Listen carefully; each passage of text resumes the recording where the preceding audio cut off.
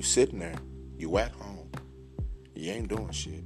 Scratching your genitals, scratching your ass, smelling your underarm, smelling your own breath. Lend me your ear just for a few seconds. Right? If you haven't heard about Anchor, it's the easiest way to make a podcast. It's free. The creation tools allow you to, record and edit your podcast right from your phone or the computer. You can use that same hand you scratch your ass with to go to Anchor and record. It'll distribute your podcast for you to a plethora of DSPs. You can make money from your podcast with no minimum listenership. It's everything you need to make a podcast in one place. Go download the free Anchor app or go to Anchor FM to get started. What are you waiting for? Go right now. Get off your couch. Go to Anchor. Create a podcast. The world wants to hear what you have to say.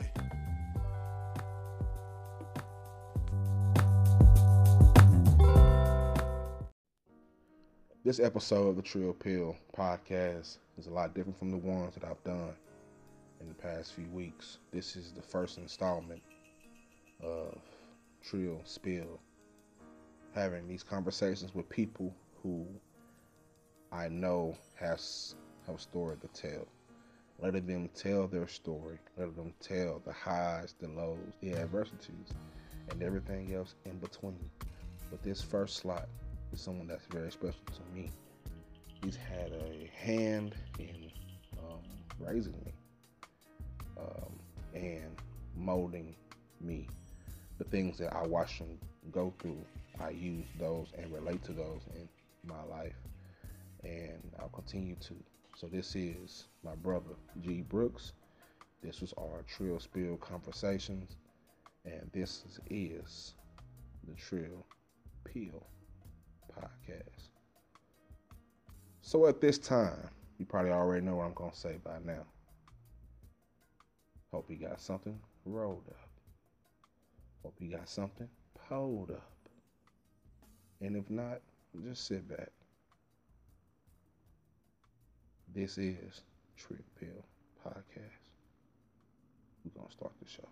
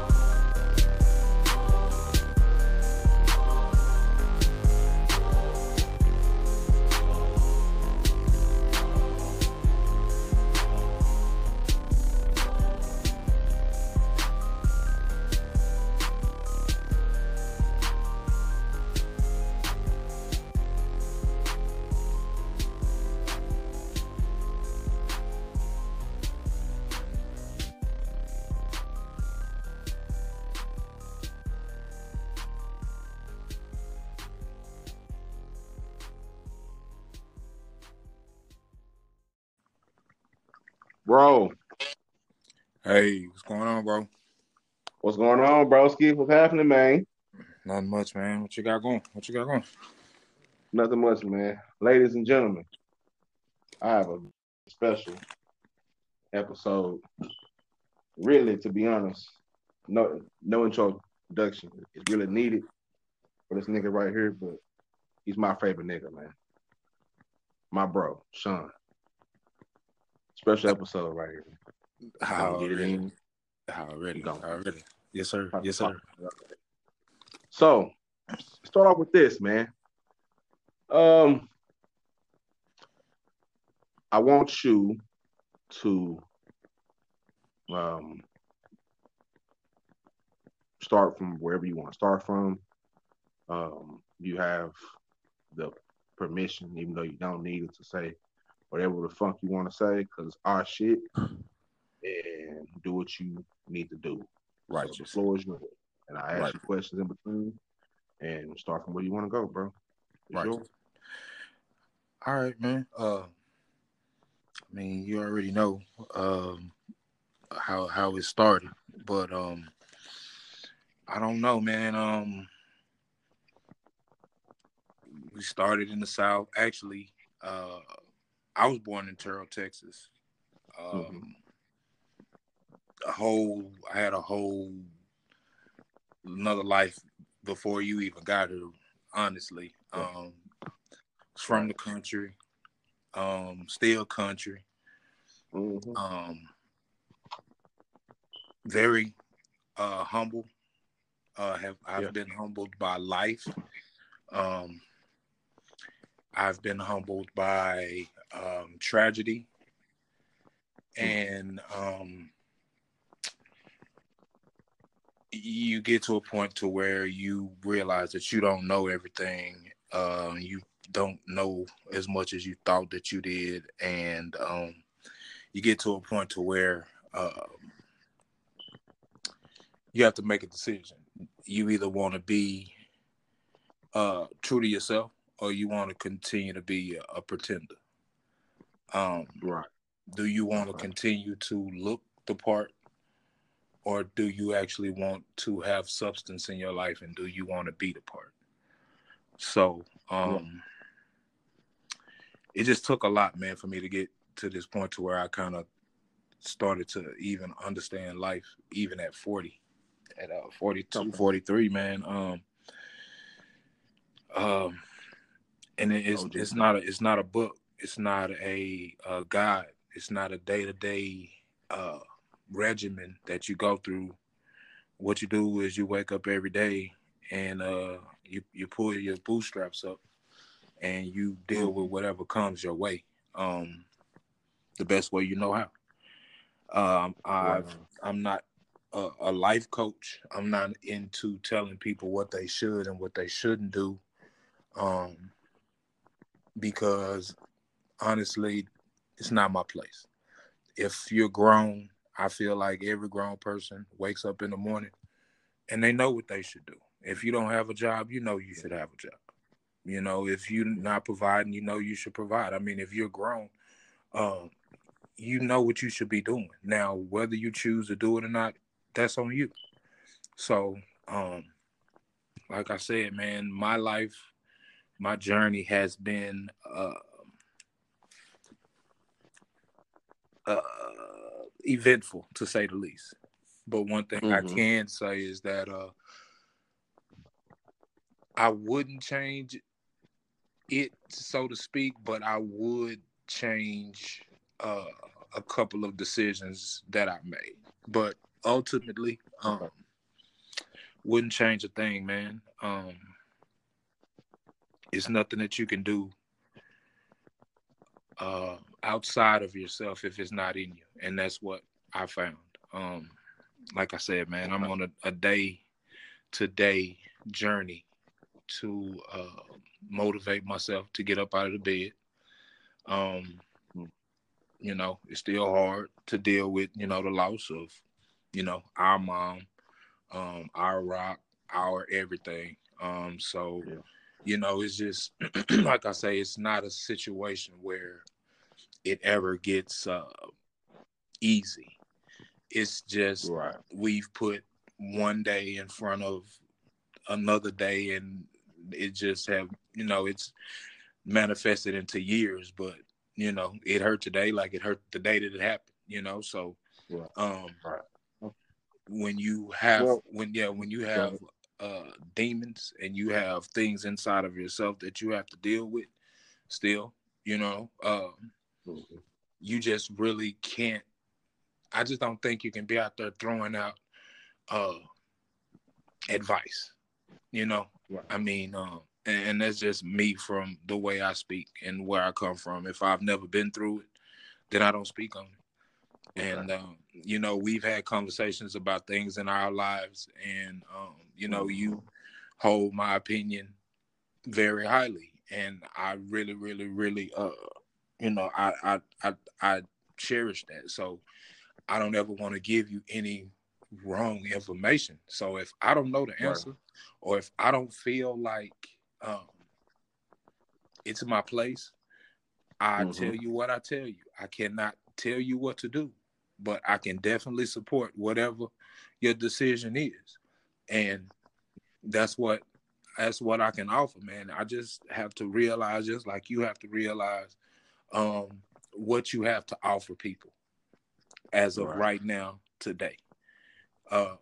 When you lose your mother, when you go through a divorce, and you go through trials and tribulation, it takes bits and pieces out of your life.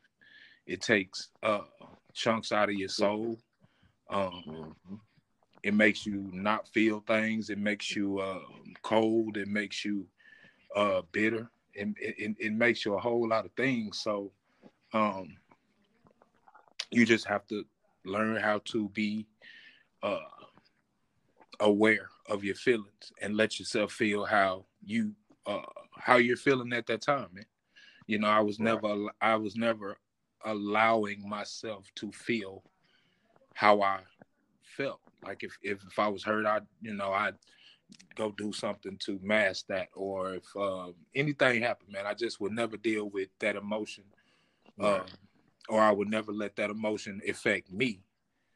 And after a while, it eats at you because, like I say, you're not being genuine to yourself in that manner. Because if you're hurting, you're hurting. If you need to talk to somebody, you need to talk to somebody. If you need to cry, you need to cry. So, it's just it's a situation about being a man, coming where we come from. Like I think we talked about this a couple days ago. So much bravado and machismo coming from where we come from, because you can't be weak.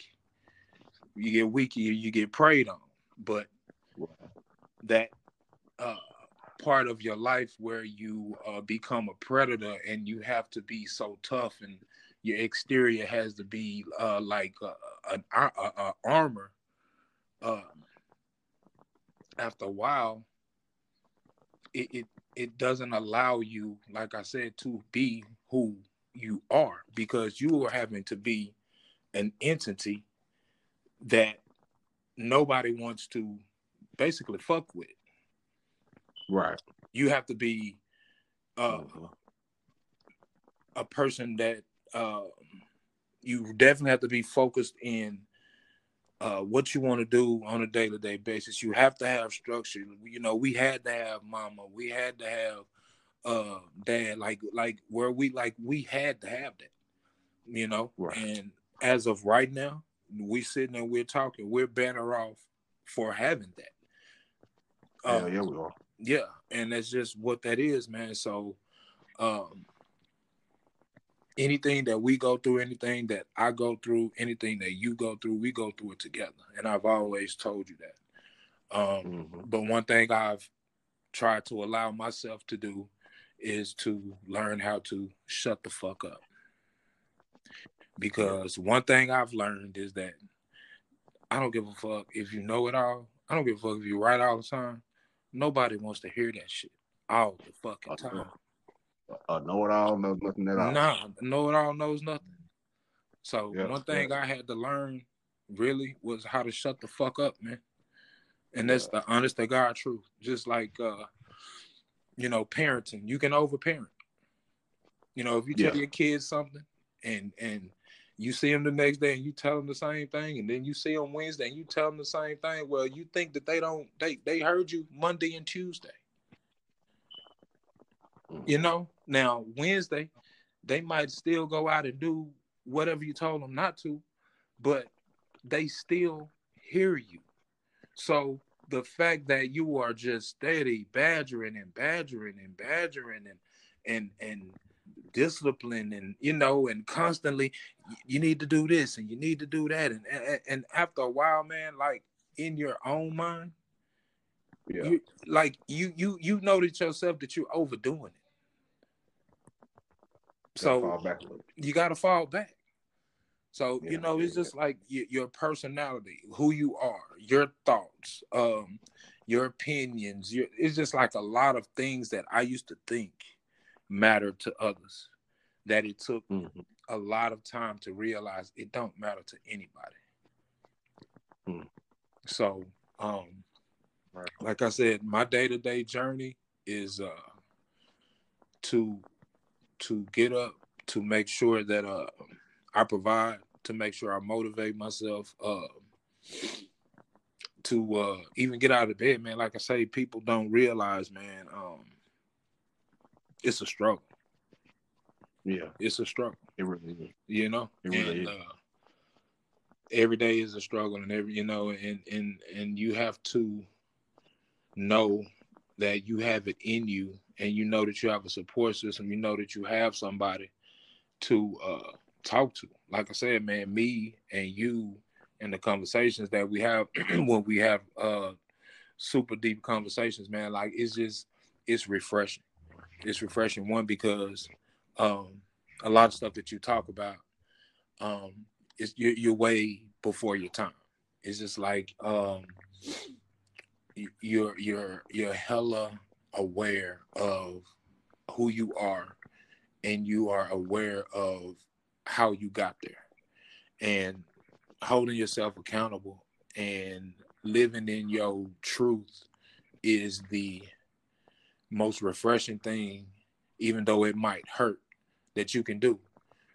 Like, you have to live in your truth. Now, it might be fucked up and it's dysfunctional, and you know what I'm saying, it don't seem like it's gonna ever get better.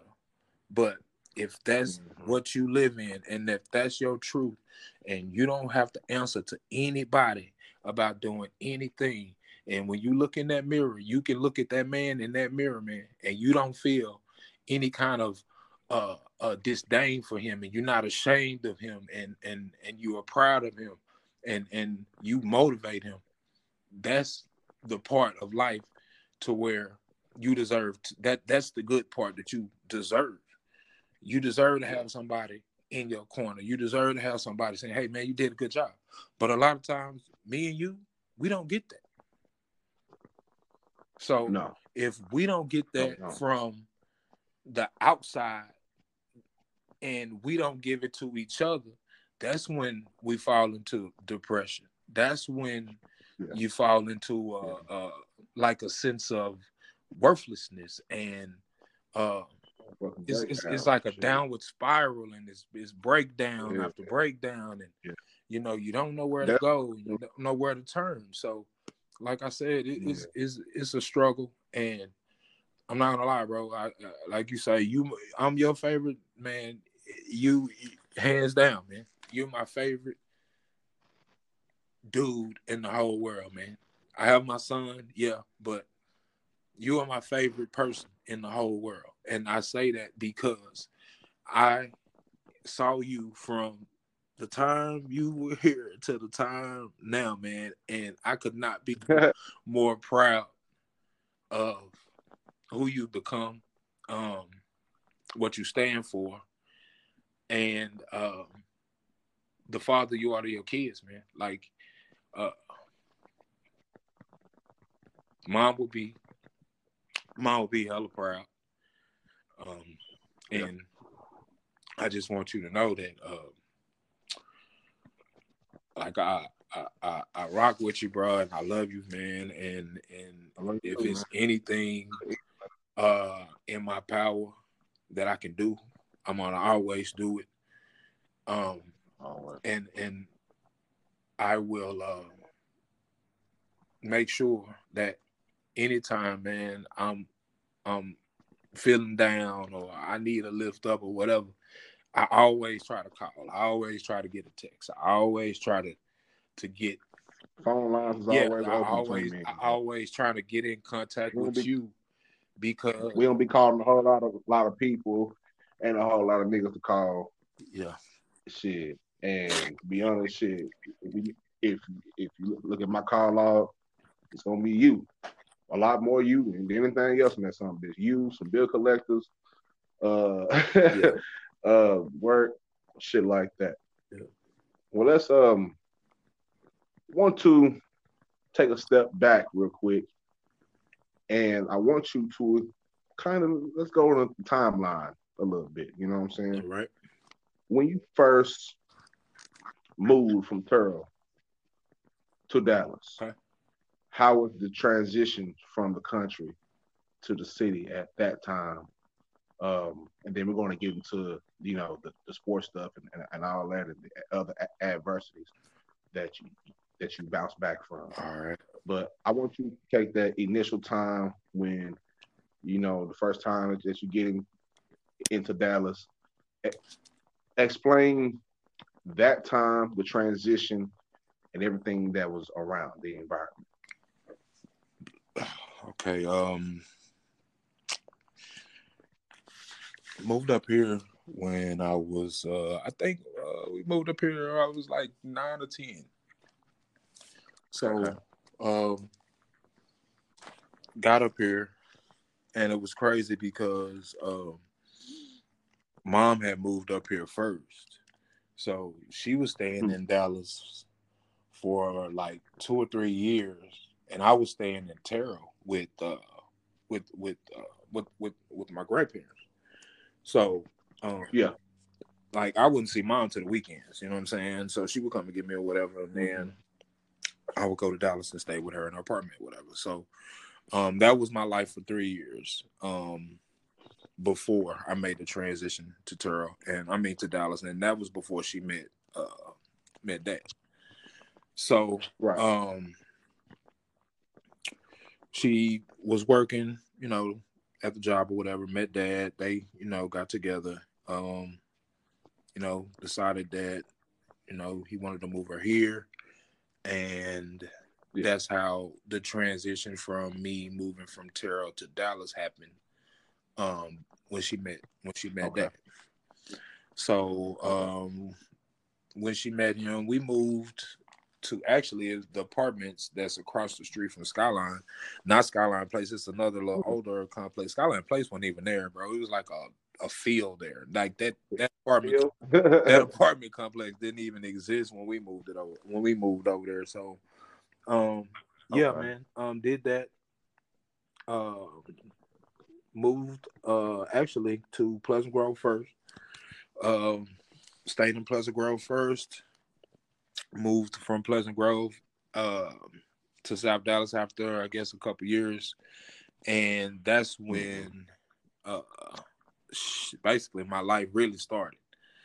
Um Running the streets, ripping and running the streets when I got over there. Cause I hadn't been around nobody, hadn't been around bad kids before, hadn't been around BB guns, go karts, none of that. So, Yeah. got over there and just really just fell into the whole hood, just everything, just was Hmm. enamored with the hood because only it was just really the extension of the country, you know. So Yeah. that's really what happened, Yeah. and ended up going to East Dallas Boys Club, and mom was late picking me up one day, and I was sitting outside, and I heard this sound on the concrete, and I was like, "What is that sound?" And it was like a herd of cattle coming around the corner. I'm like, "What the hell is that?" And it was the kids Hmm. with their cleats getting ready to go to football practice. But the field was up the street, so they would have to walk up the street to the football field. So, On the concrete uh with the yeah, cleats on. walk out, yeah, I was saying on all the the way up the concrete, the street with the cleats on. police on. So I'm sitting outside and I'm Yeah. watching them walk up the street, and I'm thinking like, what the hell are they doing? Like I'd never seen a football, never seen, I'd never seen none of that. You know Yeah. what I'm saying? So I didn't know what they were doing. Yeah. So mom picked me up. I never thought nothing of it. Later on that week, she late again. So I'm sitting Hmm. outside again. So I hear this click, clack, click, clack, click, clack. I'm like, man, what? They going down there again. So I just say, fuck it. I'm walking down here to see what the fuck they doing. You know, I'm like, nigga, what are y'all doing? Yeah. Man, Straight I up. get down there, man, they was in Bull in the Ring, and them niggas was down there. You hear me? I'm talking about cracking. I'm talking about niggas. I'm talking about what's happening. So I'm thinking like, man, okay, all right, yeah. Hey, when Man, niggas say Bull in the the ring, next or anything they got something to do with Bull in the ring, boy, niggas' man, stomachs hey, I'm drop. trying to Niggas tell you, remember. man, the TV and all that. I'm pretty sure we got all that shit because the numbers they was calling niggas was coming man, from I'm everywhere. trying to tell you, man. So once once I went there and saw, what was going on or whatever, I was in love. Like I had never played it, but it was just like I had never seen nothing like it before. So I'm like, you can tackle. Like I was like, you can grab them, throw them down on the ground. Like I just like the whole aggression of it. So yeah, so the next Monday, Mama come to pick me up. She on time this time, but Sean ain't nowhere to be found. So she looking for me. Yeah, she looking for me and calling everybody and then put out APBs and all that. Next thing I know, I look around, turn around, she coming on the football field. So she come on football field, grab me, snatch me up, take me home. She don't talk to the coach, she don't say nothing. I'm talking about jersey, helmet, everything in the car. You know what I'm saying? Grasp a whole nigga. She going ham. Fuck you, just woo. You ain't tell me, you know what I'm saying? You don't leave from down there, not fucking let nobody know. I'm talking about third degree. Like I ain't got no football uniform on, right? So it was like she had went black, bro, and it didn't dawn on her till we got all the way to Pine Street that I had a football uniform on. So we get to the house. She like, and what the hell you got on? I was like, shit, uniform. She like, so I guess you know, she like, so you playing, you call yourself playing something? I was like, I was just going. You know, I was like, that it was interesting and I was just going. So for a long time, Mama would not come to a game, bro. Like she wouldn't come because she was just like, she didn't take it seriously. She didn't think I was good. You know, would not come to a game. So it took me damn near to, I was in junior high school to get Mama to come to a game because she was just like, I'm not with that. And when she finally came, and it was one of them times where I just went off, like just was doing shit I had no reason or no inkling that I could do. And from that day forward, bro, Mama never missed another game. Do you hear me? From that day when she saw that I was serious about that shit, she didn't miss another game, bro. And I know you know, because it was times when it wasn't nothing but you, Mama, and Daddy in the stands at the goddamn game. Yep. Then when the game was over with, I get down there when I was able to get down and walk around and shit. I go right into the locker room. See all of the helmet on, shoulder pads, sitting on the track. After the game, the first thing I'm asking for is where my little give me him. He coming down here with me. You know what I'm saying? And that's what that was like. I always wanted you to feel like you was a part of my life. I always wanted you to feel like you was a part of what I was going through. I never wanted you to not feel like you wasn't a part of it. So that's why I always I would ask for you, because I wanted you to be like, man, you know what? I want to do this. Even if you didn't want to do it, I wanted you to feel a sense of pride that, you know what I'm saying? Like, man, I got a brother that care, man. This nigga, like he loved to love on me. You know what I'm saying? And that's really what it is, man. Like I just used to, and I still do. I just used to love you, bro, because you was just such an insightful kid. Like you was a sponge. You just always wanted knowledge. You wanted to know everything. And why this? Why that? You know, what Oh, make yeah. this do this? What? So Yeah. it always made me have to really keep my shit as much as I fucked up, like still in the back of my mind, like you would be the main reason why I wouldn't just completely go over the edge. Like I would do some shit that was out of Yeah. control, but it's still another level that I could have gone to. But I'm like, man, you know what? I don't want to be that disappointment to him. Like I don't want him to come see me in jail. I don't want him to have to call me and take collect calls from the jail cell. Like I don't want to be Yeah. one of them sideline as coaches coaching on the phone, telling you what to do, trying to guide you through your life from a jail cell, bro. Like that means Yeah. nothing. You know what I'm That's saying? real. Like that, all that shit falls on deaf ears. They might as well not even call them kids or call them people, because honestly, they're not listening. They're not listening. I don't give a damn who Yeah. tells you what they tell you. When somebody call you from jail, you take that call because you feel like you obligated. You don't give a damn what's going on with them. You know what I'm saying? Yeah. It's different. It's different because it doesn't seem Yeah, because it's not tangible. tangible. And that's the thing. Like I had to Yeah. start living in the real world and start living my life and doing things that are tangible, things that I know good and well, that will produce positive results. Meaning getting up, going to work, working out, being healthy, being positive, being helpful. Just all this stuff, man. Just really just stepping outside of myself and um, just trying to see if I'm really built for this. Like, are you really like built for this life? Like, are you gonna thrive? Or are you gonna fall off in 3 years? Like what's your plan? You know, every day I ask myself, like, what is your plan? Yeah. And you have to have a plan. And if you don't have one, you just waking up every day and you stacking days in front of each other, and that's all you do. That's it. Yeah. But anything else, man, that excuse me, anything else that that happens in your life, man, and you don't seem to know the rhyme or the reason or why it happens. Honestly, I'm not gonna lie, Khalil. When people say shit happens for a reason, bro, sometimes it ain't no fucking reason. Sometimes it ain't no reason. And that's what I've learned. Sometimes it ain't no reason why shit happens. Shit just fucking happens, man.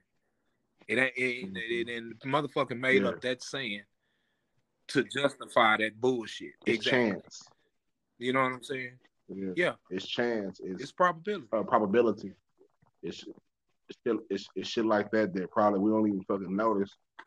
But sometimes, like you said, like sometimes the anvil comes out of fucking nowhere, and it ain't for no reason. It just happens, and it's up to us to discern how to leave that situation, what we can learn from it. Or else, I think sometimes we'll keep going over that same thing over and over again until we learn from it. I just think that's how sometimes the shit Well, works you know out. what? It's either that, man, or you just go through it so many times to where a lot of times people just get a result of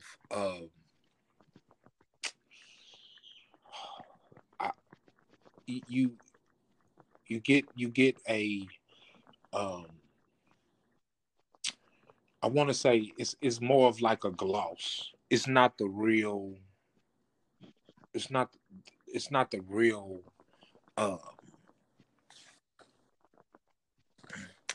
getting stuck, man.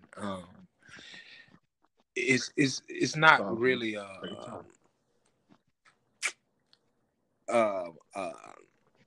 manifestation of goodwill. It's not anything. You know what I'm saying? It's not like everything that's come about has led to good shit. You know, a lot of times, like I said, man, you're gonna go through all the good stuff, do all the things that you're supposed to do, and you're not gonna get a pat on the back. So what do you do then? That's the question. That's what I'm saying. Like Right. if you're a person that Right. seeks outward justification, and pats on the backs and accolades for doing things that you either should do or that you felt like that you didn't have to do, but you did do. And then when you don't receive Yeah. those applause, when the crowd's not screaming for you anymore, what do you do?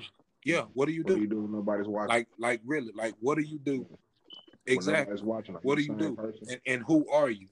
And that's Yeah. what I had to figure out. Like, who exactly are you? Honestly, like, are you going to be a has been? Are you going to be a person that people say, man, you could have been, or he could have did, or he would have did, or he should have did? Or are you going to take that and whatever happened and flip it and turn it into your life? Because that's what it is. It's not up for debate. It's not up for ridicule. It's not up for anybody to make assumptions about. It's your life. So when it comes down to it, the only thing that matters is how you live your life. That's why, like, all of this that I'm saying has come back to the point that I made in the beginning. That's why I do not tell anybody anything about their lives, and I do not give advice. I don't. Case by case. Yeah. Shit, man, you know, because life has its nuances. It can go through many different ways, many different shades of shit that you can go through, and even majority of the information and advice that goes out to the masses by anybody is pretty much general shit. For the most part, you know, it's only so many categories, situations that you can go through. You know, it's just basically you pick and you substitute certain shit and you make it relate to you. You know what I'm saying? So next what I want to talk about is okay, come to Dallas, we find out what this football thing is all about. So it obviously grows a love for the passion. Exactly. Let's talk about the ascension through high school, the process of that ascension of from, because I'm thinking 10 and 11 and going through, you know, middle school and shit like that, you kind of figure like, you know, okay, I'm all right. But at some point, you find out, you know what I'm saying, like if anybody's even as decent in football, you find out, oh, I'm a little bit better than all right. Like I'm, you know what I'm saying? And you reach, you know, a place where a rare group, a small percentage of a lot of athletes, especially in the state of Texas, where they want to achieve. Let's talk about that process and your process of going, choosing what school you want to attend, and even just, if you can, about just the in between of becoming somebody that everybody notices about, right? Because I think a certain amount of anxiety has to come about within that at some point, regardless whether it's big or small. You know what I'm saying? It goes from a point where it's like, okay, I'm playing ball, I'm doing good. Come to a point where, okay, now everybody knows that I'm good. The other team that's coming to play us, they know I'm good too. They taking time out their day, out their week, skipping classes to game plan for me. You know what I'm saying? So let's talk about that going into college and what you learned from it. Excuse me. Okay. You good? I come here all the time. You good? Well, man, let's see. It's part of the experience. It started my freshman year. I played probably 3 freshman games on actually as a freshman. And what happened was the head coach hadn't come. Coach Sample hadn't come to any of the freshman games yet, right? Yeah. So The legend. Yeah. we played at what was crazy was we played at Forster 2, and they were practicing at Forster 1 for some reason. I don't know why they was practicing over there, but they was practicing over there. So he came over, he watched the game. I returned a punt, I returned a kickoff for a touchdown, was out there just smacking them kids around, just really as a grown man. Hold on. Yeah, I returned the You punt said you and I returned returned. a kickoff. Yeah, So bro. my nigga was an It X was Factor? crazy. My It nigga was was an X crazy. They Factor? just had me out there doing shit just to see if I could do it. Yeah, Hey, I believe it. Shit, when you one of the best niggas on the they squad, just you had get me do it everywhere. just to Hey, see if come here, I I need could you to do do it, this bro. shit for me. So yeah, I just Yeah, got out there, man, fucking and right. I was just playing, bro. And after that game, I never forget. He walked up to mom and dad, and he was like, "Y'all not gonna be coming to no more Monday night games." Straight up. And she was like, "What?" Straight And up. she was like, "He gonna be on varsity, like starting next week." And what was crazy about that was The Wolves. I went in my first game that I played. We played Waxahachie. But when back then Waxahachie was killing everybody. Like Waxahachie was, bro. They was Nice. like the DeSoto, Duncanville. Yeah, man. This is early 90s, Waxahachie. They was nice. So so my first real There's some game niggas was out there. against them. Like they got Aaron Humphrey. They got like they got like I mean just dudes across the board, man. So I get thrown into the fire. Got a linebacker get hurt, and I get thrown into the fire. And you get out there and you get your times and come out the field, you lick your wounds, and then you go out there again and you see that it's not as bad as it was that last couple times. And after a while, you get a little confident. And I made a couple plays, man, and I just felt like I belonged at that time. Like it wasn't a big gap in talent. You know what I'm saying? Like I and that's when I realized that I was kind of good, because I'm like, if I'm a freshman and these dudes is juniors, sophomores, and seniors, and I'm out here, I ain't just, I ain't no pushover.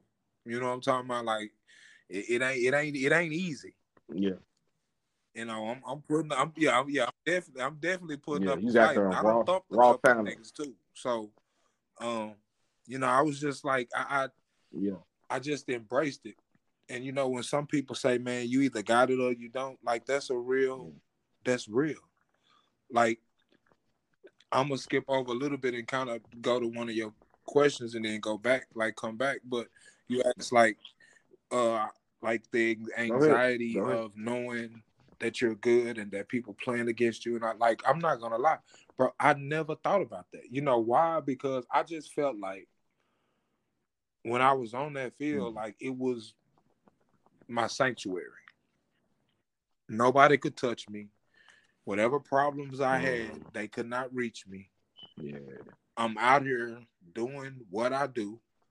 And it was more of, this was my sanctuary. Yeah. So however everybody else perceived me, I never saw myself like that, because football was always a release for me. It was always a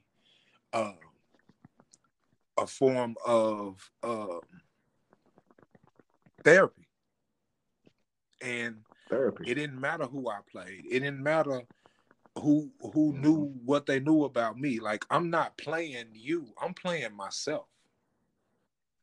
Every time I got on the field, it wasn't to beat the other team. It was so that I knew that when I left that field, that I was the best player. I was the best nigga out there, bro. Point blank. Every time I stepped out there, win, lose, or draw, I wanted everybody in them stands to know that nigga number 4 is the fucking truth. Yeah, I want you to know that. I want you to know. I want you to remember this shit. Yeah. I want you to remember this nigga. I put on his fucking back and I sent his ass to the sideline with his mama. And that's just what it is. I want you to remember that more shit. Of, I just felt like a totally different person, man, when I was out there on the football field. Like, I just felt like, honestly, man, this is what God put me here to do. Like, he really, for real, made me a hell of a nigga on this football field for a reason. Like, you know what I'm saying? Like, once you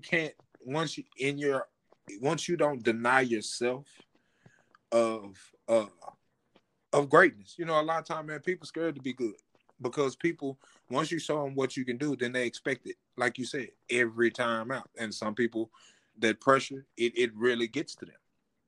But like I said, it's natural for Deion Sanders. He ain't have to worry about it, you know, because every time he touched the field, he was gonna be the best. Period. So it didn't matter what nobody else did. It doesn't matter. Yeah, and you saw that. Yeah, and you seen it, like his personality still to this day. And I think about the dude that he is now. We sat there and we watched him become a father. We done sat there and watched this nigga put his goddamn gators on the table. Must be the money. You know what I'm saying? We done sat there and watch this nigga go through the whole process. And one thing I get from it is, damn, like he has a feeling of belonging. You know what I'm saying? Like even now that he's coaching, this is something that he could have been coached. He could have been coached this basketball, baseball, like he doing with his sons in high school. He could have been did that on a bigger level. But it seems that he kind of knows his purpose in between. So now with him going to now that he's going to a college, and trust me, he would them big D1 schools would love to have him there. But instead of that, he went to a HBCU because I think what he sees a lot of little niggas that are just like him. That all they need is an opportunity, and they can shine. You know what I'm saying? But that comes from what we was talking about. It comes from that self-awareness and that you know, the insight. Remember I was telling you, all that stuff around you, man, it don't make you. You know? When he was prime time with the, you know, Gators and all that was him. That wasn't really him. You understand what I'm saying? Like, that's him outward. That's who he had to be outwardly. But internally, who we see now, that's who Deion Sanders has always been. But you can't be that, who he is now, and be prime time. You understand what I'm saying? Nobody will respect that. You have to be loud. You have to be obnoxious. You have to be right. You gotta be a dog. Yeah, you can't be. You can't be a dog on that shit. See, the thing is, like he can't just be out there. He was good, but he wasn't humble because he didn't have to be. He didn't have to be. I'm the best. I don't have to be humble. Yeah, but no. And I didn't interrupt you, but I think sometimes I was watching.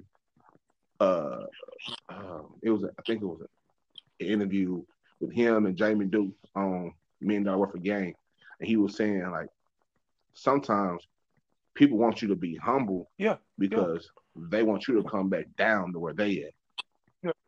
You done got so goddamn good. They like, goddamn, he's super far. Let me tell you, hey, you need to be more humble. When like, no, I'm like, I earned this. I think it's different when you put the work in. You know what I'm saying? Like, not only did you excel in football, you also excel off the field. You know what I'm saying? But that you was able to somehow transfer, and I think it was a cohesive relationship. Like, if I don't do this, I can't do this. So let me do the best I can here and the best I can here. You know what I'm saying? Sometimes, like a lot of times, these kids nowadays don't understand that. They think they're of value when they're not. You know what I'm saying? Unfortunately, they grow up in an era where they can go and get attention from thousands of people. Yeah. But it's false. Yeah. It just click of a button. You know what I'm saying? But it's easy for them to say, well, shit, I got 50,000 likes doing some dumb shit, or I got 50,000 likes smacking a nigga to the Gatorade bucket. You know what I'm saying? They have more exposure, you know? So the other thing I want to talk about is, do you think that Coach Samples believing in you, right? I think, do you think him, as far as saying, going up to mom and daddy saying, hey, y'all ain't come to more of these games. I want him, and I want him now, just like he is right now. He took a chance. You know what I'm saying? As you a freshman, took a chance and he's seen something, and that's a very keen person to see that, and he's still doing that to this very day. But what did that do for your confidence going into your sophomore, junior, and a senior year as you were seeing that through the rankings? I mean, like man, let me tell you something. Just Coach Sample, man. But this, you know, everybody know Coach Sample right now, man, is one of the all-time greatest high school coaches ever, man. But yeah, but it's in the fucking at nation. the time, but I'm not gonna lie to you, brother. I was young and I was trying to find myself. You realize, you know what I'm saying, the same dude you talking about was the same dude that wore bifocals, thick as fuck. Yeah. You know what I'm saying? Goofy looking, you know, just the type of nigga that a motherfucker would try to fuck with, but knew that on that football field you had to come see me after practice. So all that shit you talking during the day is cool, but after school you're gonna have to come see me. Yeah. So that you know what I'm saying, that was what I was on. Not the fact that Coach Sample saw something in me. It was more of I'm trying to find myself. I'm trying to create something. I just came from, you know, the country. I'm coming from, you know, Terrell. You know, nobody knows who I am. You know what I'm saying? I'm steady getting picked on. So something's gonna have to fucking give. And that's just really where I was with it. It ain't had nothing to do with Coach Sample. I'm not gonna lie. Right. You know what I'm saying? Like, it was more of me understanding that I had to really just drop my nuts, man, and you got to get yours. Like, if you want to do some shit and you serious about that shit, then take that shit. And that's why I'm so adamant with Corey, and when we talk to him about what he's doing, is because you know what I'm saying, like the confidence in him knowing that I could, you know, play varsity, I get that.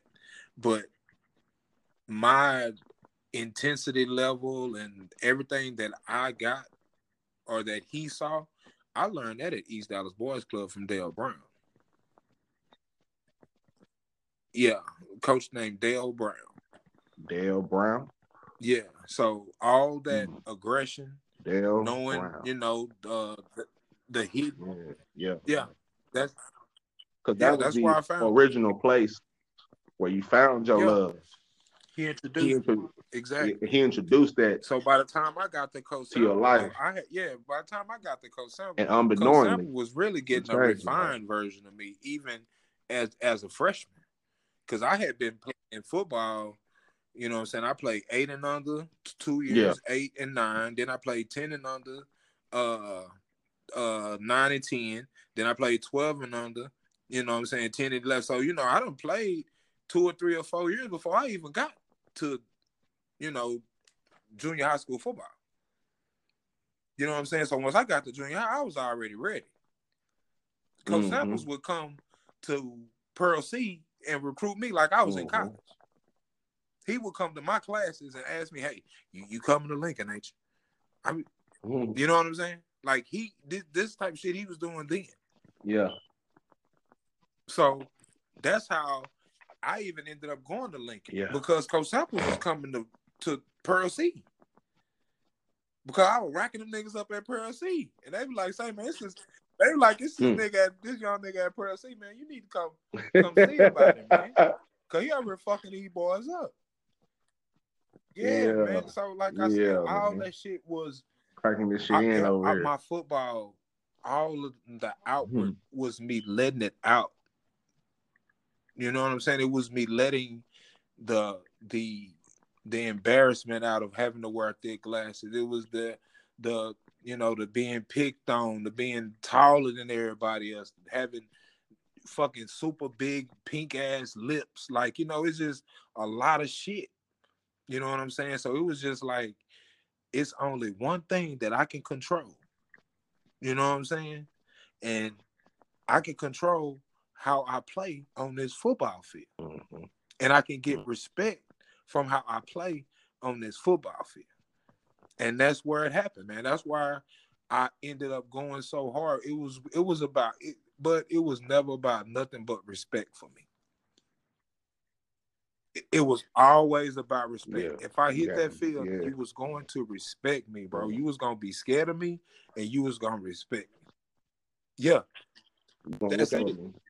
First thing you gonna do is come out there. So that was my whole thing. So everything else, like being ranked number 5 in the whole state of Texas, like the number 5 linebacker in the whole state of Texas, bro. It's a lot of people. I can tell you the dudes that was in front of me. Shannon, yeah, a lot of niggas in Texas. Shannon Brazil was at TCU. Dude named Kwesi Palmer, he was at Sulphur Springs. Aaron Humphreys, that ended up going to Texas, was at WT White. Fred Rogers, and then it was me. I remember, bro, like it was yesterday. You understand what I'm saying? Yeah, so when dogs right there. Yeah, you the number 5 nigga dogs, in the whole state of Texas, bro. Yeah. So it's a lot of shit that big ass thing. It's a lot of shit that came with that. You know what I'm saying? And like you said, from freshman to sophomore year was really when I got my confidence, because we played damn it, who was that we played? Over at Sprague, we played somebody that was hella good back then. Roosevelt. We played Velt at Sprague when they had all these super D1 type niggas, you know what I'm saying? And got in the game, man, and played my ass off. And from then, and it was just early like 90s Roosevelt. From that game on, it was a wrap. You know what I'm saying? That same year, we went to Waco University, played Danny and Thomas and them. We almost beat them. They beat us in overtime. But I had a hell of a game out there when we played him. So it was just like I was stacking, like you stack games on top of each other when, you causing fumbles and you get an interception and, you know what I'm saying? Like you say, your confidence, it builds because you like, nigga, I might can go to school doing this. Like, and that's when the confidence of going to school started. Once I saw that I could compete on a level where I'm actually impacting games, then that's when I was like, okay, I can do this. And I can go to school doing it. So every day, every game after that, it was really just me out there honing my skills, man. Like I just really was out there trying shit because I knew that wasn't where I was going to end up. You know what I'm saying? So I'm trying to do some shit that I saw because I was a Florida State fan back then. So I'm trying to see what Marvin Jones and Derrick Brooks, I'm trying to see what they doing. Yeah. You know, them boys rocking them visors. So, whatever they was doing, I was trying to mimic what they were doing. You know what I'm saying? Yeah. Like I was watching the college kids. So that's why I say like my game was always evolving because I was a student. I sit in front of the TV on Saturdays and I would watch every Florida State game that came on, bro. Every single one. You know what I'm saying? Because I wanted to be that. I wanted to be on TV. I wanted that. You know what I'm saying? So, like I say, none of anything. I never felt pressure because, like I said, it was always about respect. Mm. Right on. Right on. Okay. That's what's up right there. I think that's damn good right there. That's damn good. You know, you had you had something that I've always admired when I watch you play, you know, and it was exactly what you said. You know what I'm saying? Um, it takes a it takes a certain mindset to take it up a notch. You know what I'm saying? Um, you know, I was introduced about to football, of course, by you. I just started playing since I was 12, but man, I didn't have to because I had you. You know what I'm saying?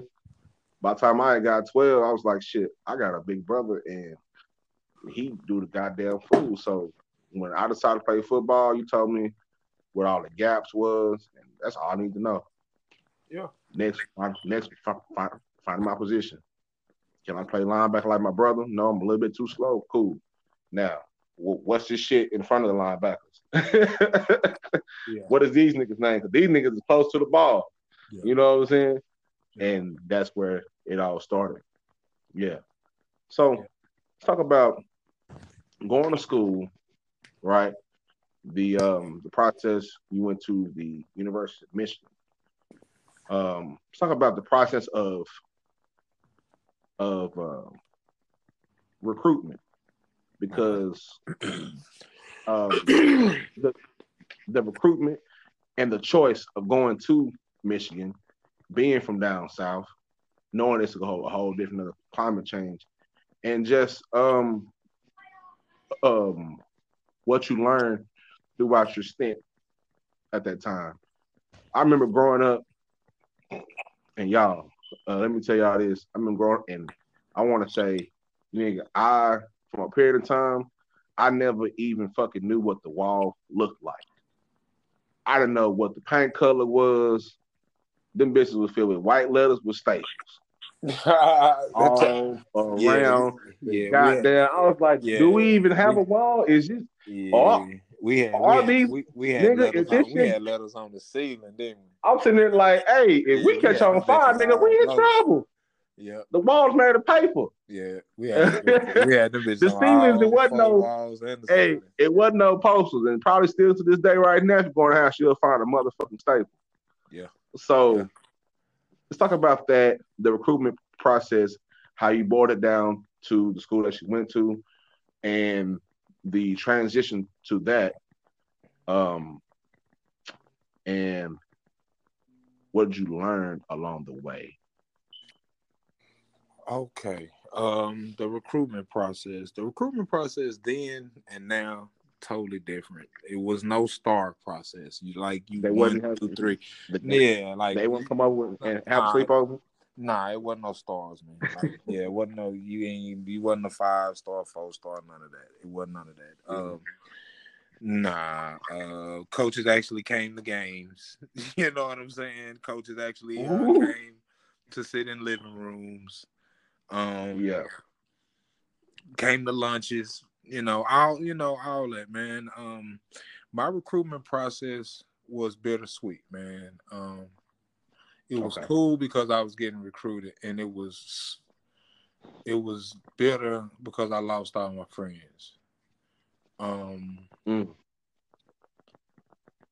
Lost all your friends, meaning it was well, I lost what? all my friends. It was just like Well, like as far as them, well, um, it was just like because they knew that I was going a different direction than them. And they knew that I was going to go to a D1 school, and a lot of them niggas knew that they wasn't gonna go, and it's just that shit just ate them up, man, to the point to where them niggas just the jealousy was too much. it just was life. And It you was know what life, I'm you saying? know. So yeah, man. But they wanted you to stay Well, you know and what? It do wasn't. the It shit. was. I don't even really think it was that, man. It was just that. Um, it was just like it was a lot of jealousy, man. Like it really was, man. Like it really was, man. I'll never forget. But one day we were in the cafeteria, and coach from Texas came, and he was like, Coach Sam was like, Coach from Texas, and I'm sitting at the table with everybody.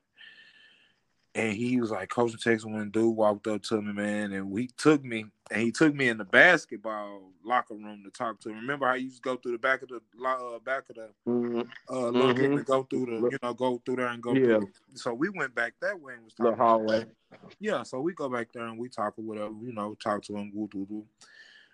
I get my tray and go sit down. When I sit down at the table, everybody get up and leave. So I'm like, what? So I thought, I thought maybe, they was done eating or whatever. So I hurry up and get my food. You know what I'm saying? Try to eat what I can eat, throw it. So, I'm thinking we finna go outside and chill. You know what I'm saying? I'm do, whatever, and they walk their way. You know what I'm saying? I'm like, damn. Like, I'm like tripping, like, what's going on? You know what I'm saying? And then it kind of put me in a real weird headspace for the day because I'm like, damn, we were just cool by 5-10 minutes ago. You know what I'm saying? So, it was just a whole little mental process, man, to where I was like, damn, I realized then that what I was going through was a lot more serious to other people than it was to me. And that maybe I might want to start taking it a little bit more serious. You know what I'm saying? And that's really when I kind of became an introvert and I stopped being so outgoing and I kind of folded up into myself. And then it was really just all about me and getting mine from then on out. So I didn't really give a fuck about nothing. So I'm like in practice, I'm trying to kill niggas. Bitch, I'll fight you. Whatever. I was on some more shit after that. You know what I'm saying? So it was just like all that process led up to me taking the SAT, right? Now, this was the deciding factor of where I ended up going to school. Because I'm not ashamed to say, man, I had to take the motherfucking test 4 times, man, to pass that shit, bro. I took that shit 3. Yeah, I had to take that motherfucker 4 times, buddy. So that motherfucker SAT ain't no bitch, man. And what was happening was every time I would take the test and not do as well as I want to, well, the team, schools will fall off my recruit. But Michigan, Texas Tech, they stayed down from day one to I finally passed the test, man. And what was crazy was that I had one more time to take the test to pass it so that I could go to school. If I didn't do it, then I wasn't gonna go to school. So I went to take the test over at I want to say Hillcrest. I went to Hillcrest to take the test, man. Took the test, whatever. Me and Mom waited on the test results a long time. I was working at McDonald's at the time. Okay. The test results came in the mail. Mama opened them, bro, and called me. She was like, "You need to come home." I was like, "I'm at work." She was like, "Boy, fuck that job." That's exactly what she said. She was like, "Nigga, you finna go to college." In her mind, she like, "Nigga, you finna go to college." Fuck that job, like, nigga. Fuck that job. I was like, "Huh?" Now. She was like, "Come home now." You know what I'm saying? I had my little bucket. You know what I'm saying? Nigga, I go in there and tell my boss, "I'm finna go." He told me, "Where you going?" I said, "My mama told me I gotta come home." He told me, "Bro, it's the middle of your shift." I say, "Man, she told me I got to leave." I say, "Man, I'm gone, bro." So I leave. I done got fired and shit. Expeditiously. But I ain't tripping, you know what I'm saying? Because she ain't told me what it was. She just told me to come home. Thought it was something wrong. I get home. She got it open. And like at that time, man, I don't know what I needed exactly, but I probably got maybe 4 or 5 points over what I needed. So it wasn't like I just aced that motherfucker. Like I got it, but I got it by like 4 or 5 points. Man, when me and Mama added, because they used to give you 2 scores, a score at the top and a score at the bottom. And you just have to add them up to get your cumulative score. You know what I'm saying? So she didn't add them up until I got there. We added them up. Bro, once we started out past that, man, we went in the front yard. And when I say we was out that bitch hollering and screaming, you hear me? We was in the front yard hollering and screaming. Miss Margaret came out. Everybody was, you hear me? We was all outside because it took a village, bro. And every week, and like everybody at that time had felt like we did it. The whole block, you know what I'm saying? We felt like we did it, bro. So it was just like from then, shit, everything else was just like, shit, I'm ready to go. I was ready to go then. So I was ready, you know what I'm saying? The hardest thing about me going to school was leaving you. Not lying, bro. Like that was the hardest thing, man, because our relationship, I knew it was going to take it was going to kind of take a step back, and you know what I'm saying, because you was going to grow up without me, and you was going to go through shit without me, and that was one of the hardest parts, man, was me leaving you, man. I'm not gonna lie. So like I used to, you know what I'm saying, I just used to always just think, you know what I'm saying, like if I left and I did what I was supposed to do, man, then, you know, I was just like, you was always my focus on doing right, regardless of what anybody would think. Like, you was what would keep me on the straight and narrow in the back of my mind, because I didn't necessarily just want to give you no fucking terrible ass example as no fucking brother to follow. Like, I knew I wasn't gonna do everything right, but I was like, the least I can do is not max out. Like, I'll do this, but I'm not gonna max out, man. Like, I can't just do the shit and just think that I ain't gonna have no repercussions and I'm not gonna affect this kid. You know what I'm saying? So that's why after every bowl game, every time we got some money, anytime, I was spending that money on you. I was trying to get you J's, get you clothes. My first all that. Goddamn, like I said, everything was was revolved around me making sure that my little bro was okay, man. So that's what I, you know, just wanted to make sure that you know, in the process of recruitment and all that, man, that I just was I, you know, kind of took it in at the end, you know, kind of embraced it more. You know what I'm saying? Like I said, once I kind of lost a lot of friends, that's when I really embraced going to college, because I'm like, okay, this set of motherfuckers that I thought was cool, obviously they're not. So I'm finna have to branch off, live a life, and, you know what I'm saying, see what the world is, you know what I'm saying? So that's really what it was about, man. My choice to go to Michigan was really crazy because I had committed to Texas Tech. And the visit to Michigan was it was postponed because it had snowed. So they were like, we're going to postpone it until, you know, so we could get you here. So I took a trip to Texas Tech, committed. And like that next weekend, Michigan was like, hey, man, you know, the weather's better. We need you to, you know, I want you to come on out. And what was crazy was when I got there, the weather was fine. When I stayed there, probably like that next night when I went to the hotel, it snowed, bro. It snowed. Like, that shit snowed like Christmas. And what was crazy was how the hotel is set up at Michigan, like, it's in the center of town. So when you look out the windows, bro, like, the scenery is amazing. So can you imagine going on a trip to Michigan in December? It's snowing. It you know, it was just like, we wasn't getting that here. You know what I'm saying? Like, I had really never seen snow before. You know what I'm saying? So so it was just like that whole movie picture snow scene that you see, I seen it out of a window. And I was like, and at that point, that's when I knew, like, this is where I'm going.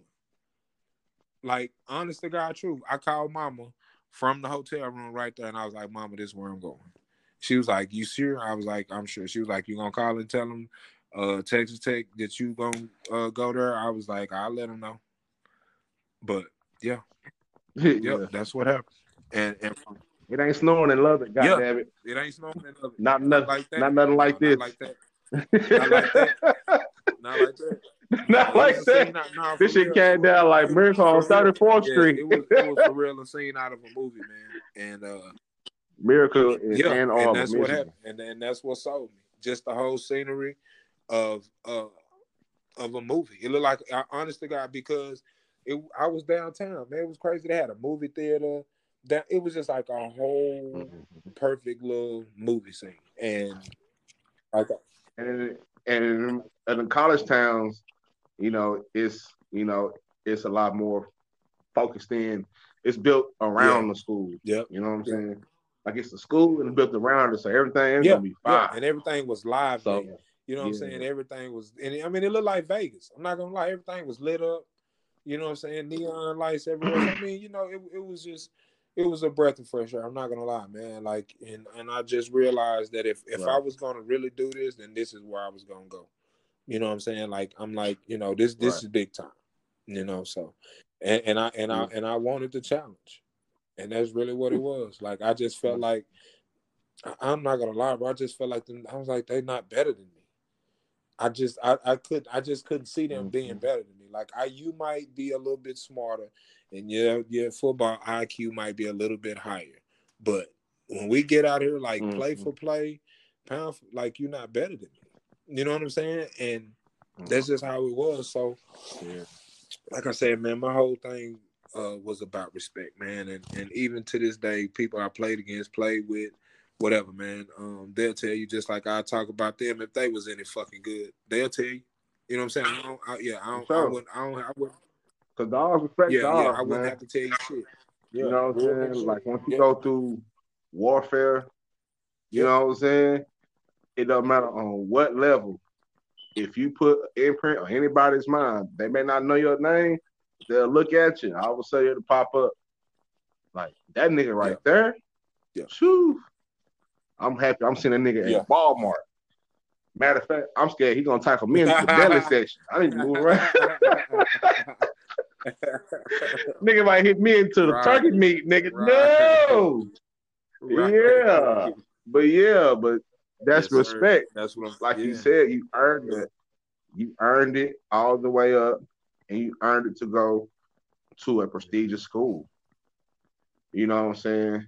And doing that, man, that was weird. Cause I can see it now. Cause I remember going up to Michigan, and y'all, let me tell y'all, when I say I can't remember it was building we was in, but it was across the street from a Burger King, and it was like I woke up, mom was tapping me. It was the time we went up there to y'all was playing Notre Dame, Jarris Jackson, quarterback. And it was snowing. I said, what the fuck is all this shit? You know what I'm saying? I'm going outside, my whole kneecap, snow. And everybody, and the first thing I remember going outside was like, hey, the snow had me with the ugly face. That shit hit you with a crisp little, you hear the wind.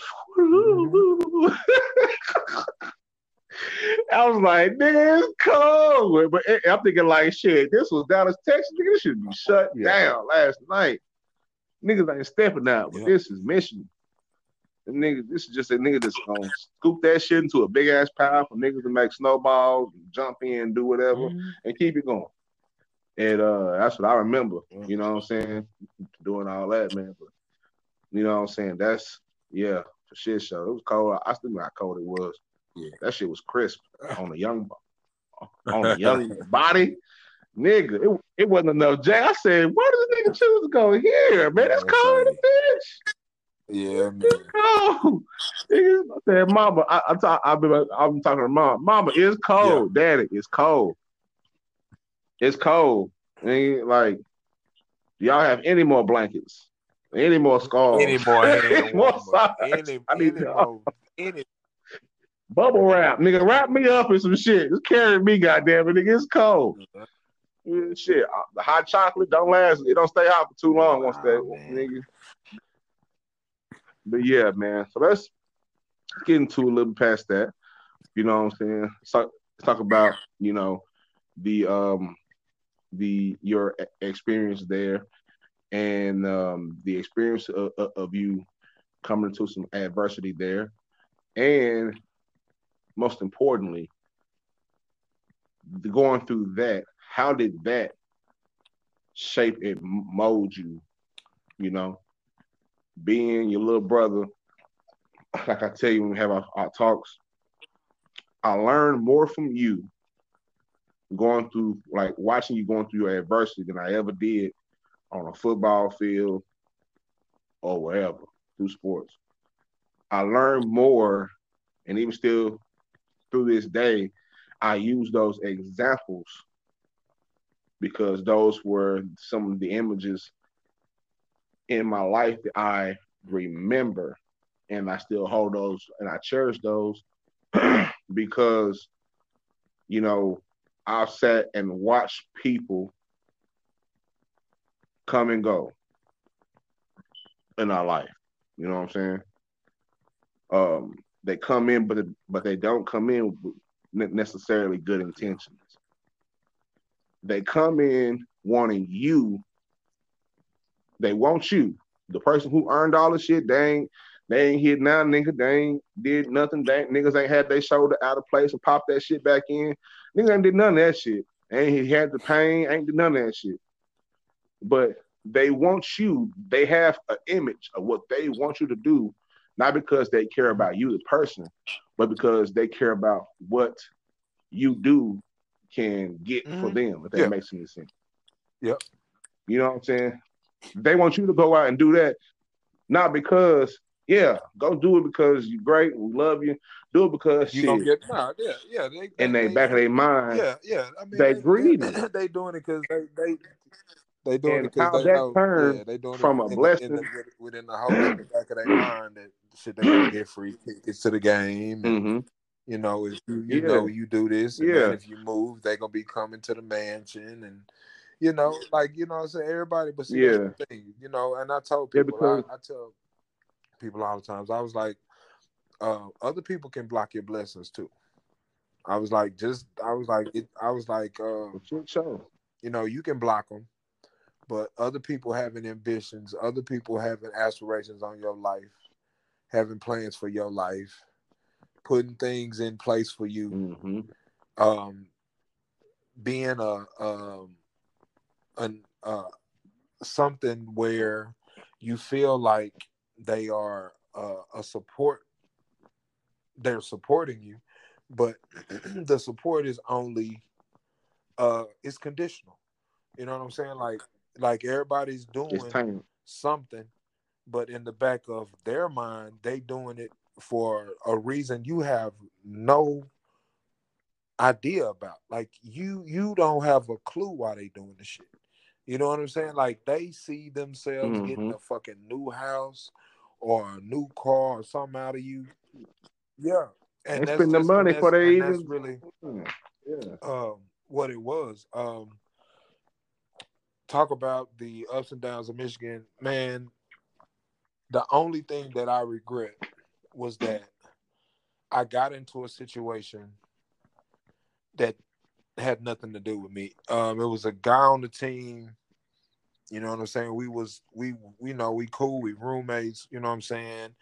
This is where the hood in you fucked up your potential to do great things, because he was my roommate. We was cool. We ride or die. We this and we that. He in practice one day, this white dude, I'm not gonna lie, big old white dude way bigger than him.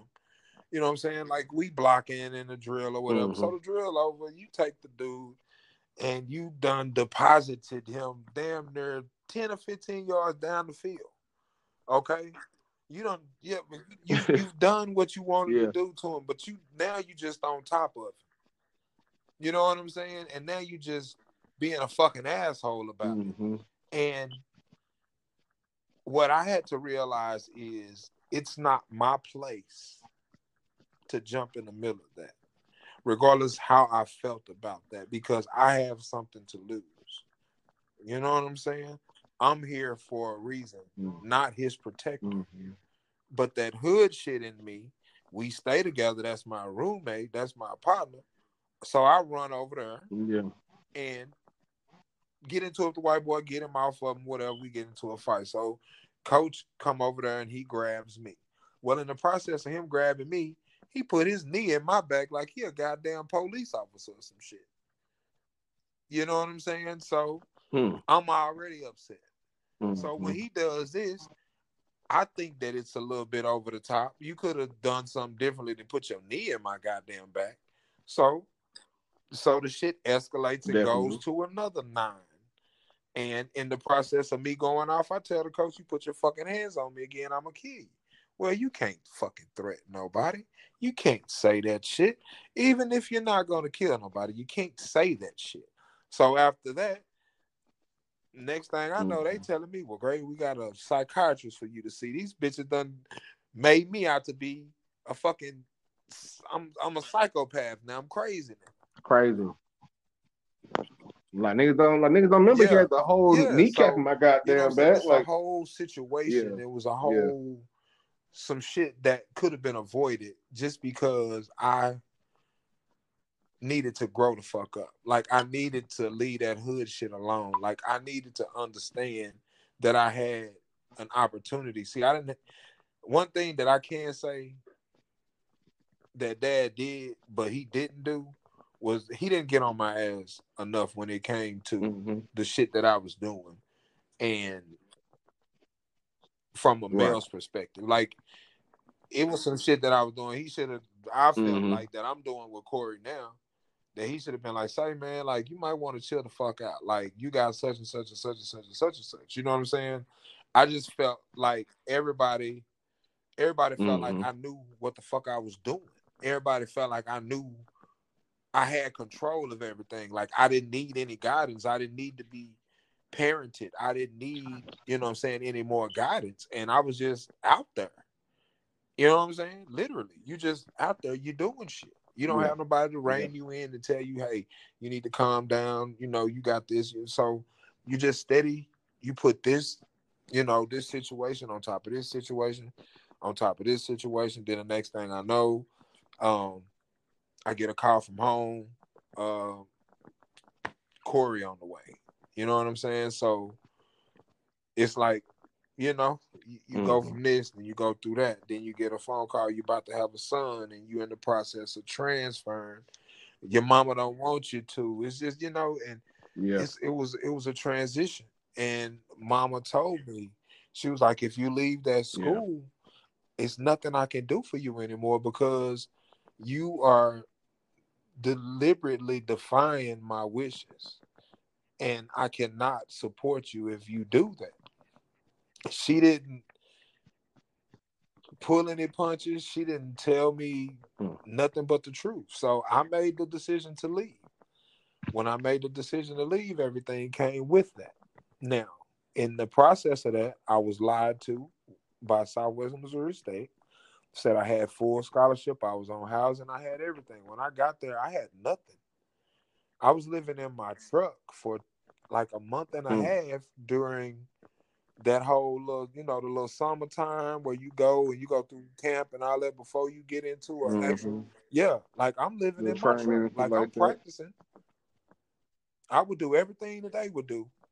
Go take a shower, get in my truck, drive around Springfield, Missouri until it got dark and pull behind the athletic facility and go to sleep or not sleep or whatever. Cry myself to sleep or whatever it might be. And just try to figure out how the fuck I got there. Like, how do you leave the best thing that you've ever had in your life? You walk into a locker room, you can have 1,000 pair of gloves. You go in there, you can get any kind of shoes you want. Like, literally. Like, anything you want, to sleeping in your truck, not knowing what you're going to eat. And like I said, it was a lot of times where I wanted to give up. It's a lot of times where I wanted to run my truck into a wall. I wanted to drive into a river. I've been in some pretty deep, dark places. And one thing that I remembered amongst all of that is that you're not done yet. And I always used to tell myself, like, you're not done. Like, I don't know how you're going to get through this, but you're not done yet. And I would just keep pushing, find a way, keep pushing. And when they told me, hey, Brooks, we got your housing and your everything, man, you can move into the apartment. It was just like from then, like, that's why I don't play with my rent now. That's why my rent is 3 months paid now. Like, everything, like, from then. And that's what I'm saying. Like, the question that you asked, like, what's molded you into what you are now? It's shit like that. Staying in your truck. Yeah. Not having nothing. It's just it's a lot of things that make you understand that you can be up here tomorrow, you can be down here the next day, and nobody gives a fuck in between. So and it's not that far in between. It's not that so far that's in why I between don't either. judge people. I don't people on the side that need change or whatever, man. So if I got it, man, I give it, man. Because like I said, like people be telling me, man, you woo woo. I mean, he might be able bodied, he might go buy some liquor and whatever. But if I have it and it's not gonna kill me to give it, I'm gonna give that.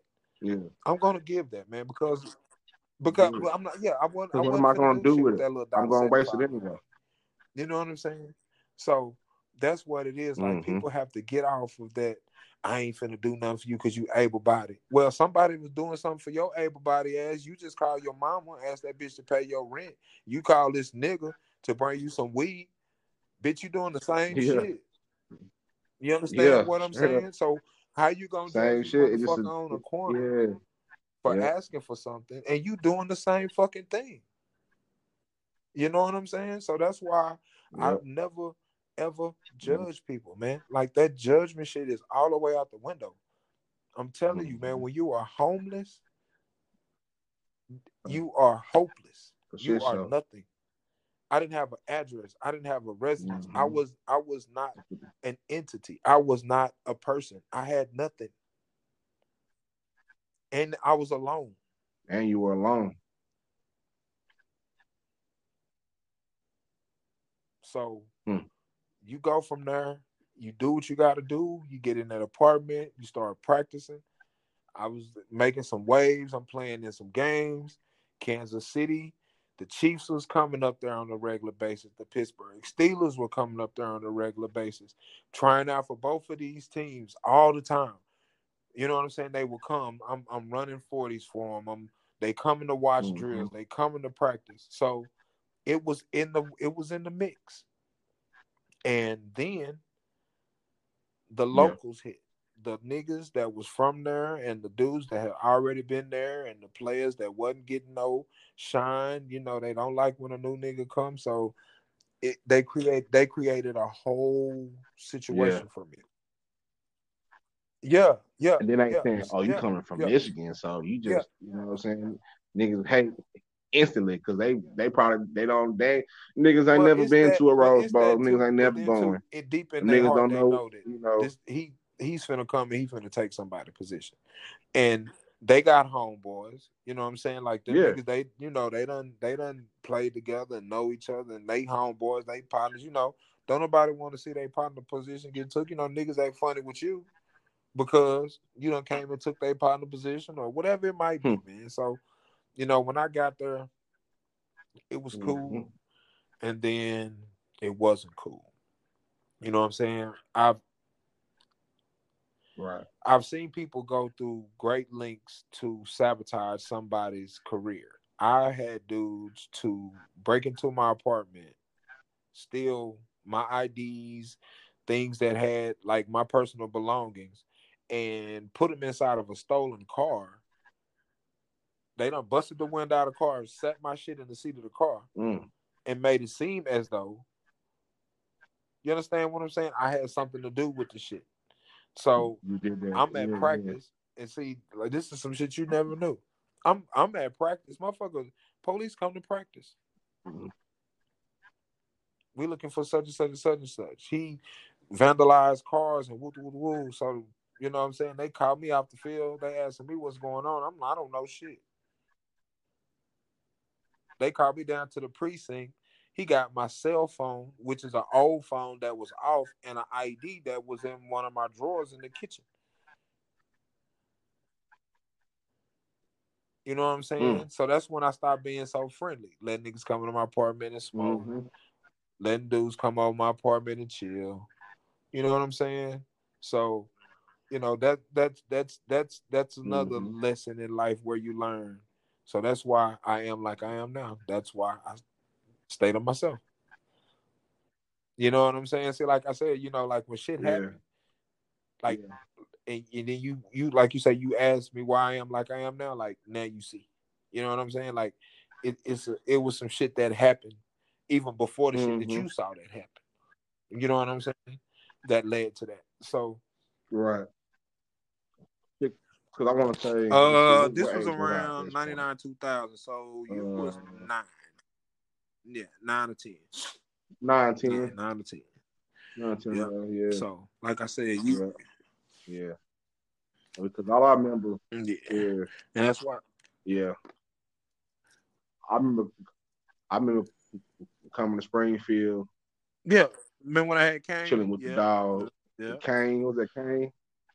Yeah, Kane, man. And I remember that. I remember at that point I vaguely remembered, but when I got my CDL and I know I was going to Springfield, I was like, why does shit sound familiar to me? You like, then when I get there, and when I first got there, I was on the little main part by the highway. I don't know if it was there when you was there. It's like we where we stayed was a Red Roof Inn, and it was like in the little main area. It's like right off the highway, like right. It's a golf course on the other side of the highway, and we stayed on the other side. Of course, it probably was built up by then, but that's the area where we stayed, like right, you know what I'm talking about, right at the highway. And so, nigga, I just ride around. You know what I'm saying? I drive around a little bit. I'm like, oh shit. I drive past the school. I'm like, of course, at that time it was a Missouri State. I said, oh shit, this is where, okay, this shit coming back. Okay. You know what I'm saying? And those memories, they came back. And to be honest, I'm not sure I ever told you this, was once I seen that, because I did that like during the first week, my first couple days there, nigga, it was rough. I came there off the Greyhound. You know how them Greyhound rides be. They let you off at that little station. It was down, tough. Like leaving the family. Yeah. Nigga. Yeah. And then had to get a ride and then couldn't get no ride. I ain't had no money for no Uber. And at that time, I'm like, nigga, fuck it. I'm walking in. Shit, let's get with bags though. You know what I'm saying? With bags though. And so the whole Greyhound shit was sad. I just left the family. They just dropped me off. You know me, I'm sensitive as hell at times, crying and shit. You know what I'm saying? Niggas that just got out of jail and getting a Greyhound looking at me, say, look, bro, it's gonna be all right. Yeah. You know what I'm saying? It's gonna be all right. You know what I'm saying? I'm like, yeah, you right. He was like, well, I don't know what you're going through, but Troy, let's be known. You know what I'm saying? It's gonna be all right. So I was like, all right, cool. Appreciate it, OG. You know what I'm saying? But I got to Springfield, and the first couple of days, nigga, it was rough. I'm thinking like, shit. Like, nigga, I'm used to being around my family. This shit is, I'm with around people I don't even know. Some of these niggas act weird. You know what I'm saying? But at the same time, I drove around. I got to that Sunday, Monday, and Tuesday. That Wednesday, when I actually got, like, settled into my apartment and drove around, I was like, oh, yeah, nigga, I'm going to be all right. Yeah. Because the memories start coming back. You know what I'm saying? Like, oh, this is where Sean went. Okay, cool. The memories start coming back. So I'm like, oh, I done been here before. Yeah. So what the fuck am I afraid of? Some shit has already been accomplished here by my blood. So I'm driving down the same streets he done drove down. I'm eating the same, you know what I'm saying? So it's like a sense of continuity. You know what I'm saying? And by that point, I was like, man, let me do this shit and get the fuck up out of here. You know what I'm saying? At that point, so that shit was, I never forget, I was sitting at the Popeyes, and I was sitting there and like, nigga, this shit gonna be straight. Because my brother was here. Regardless of whenever it was, my brother was here. Yep. and it's gonna be straight. You know what I'm saying? And that compared to what we had already been through, of course, by that time, Mama was gone. We'll talk about that in a few minutes, but let's talk about okay, going from there. Yeah. Had a little big head little boy Big head, yeah. that Lil Z looked just came, like yeah. you, carrying the nigga And all then around. yeah, man, and Yeah, then man, even the in Z '99 came. and 2000, man, I was still trying to live out the dream playing football because the Houston Texans, um, they were just now Just yeah, being expanded. So they expansion. was having, a huge tryout in Houston or whatever, man. And I think that was the one that did it for me because I had gone to a tryout for the Cowboys that they had. I had gone to um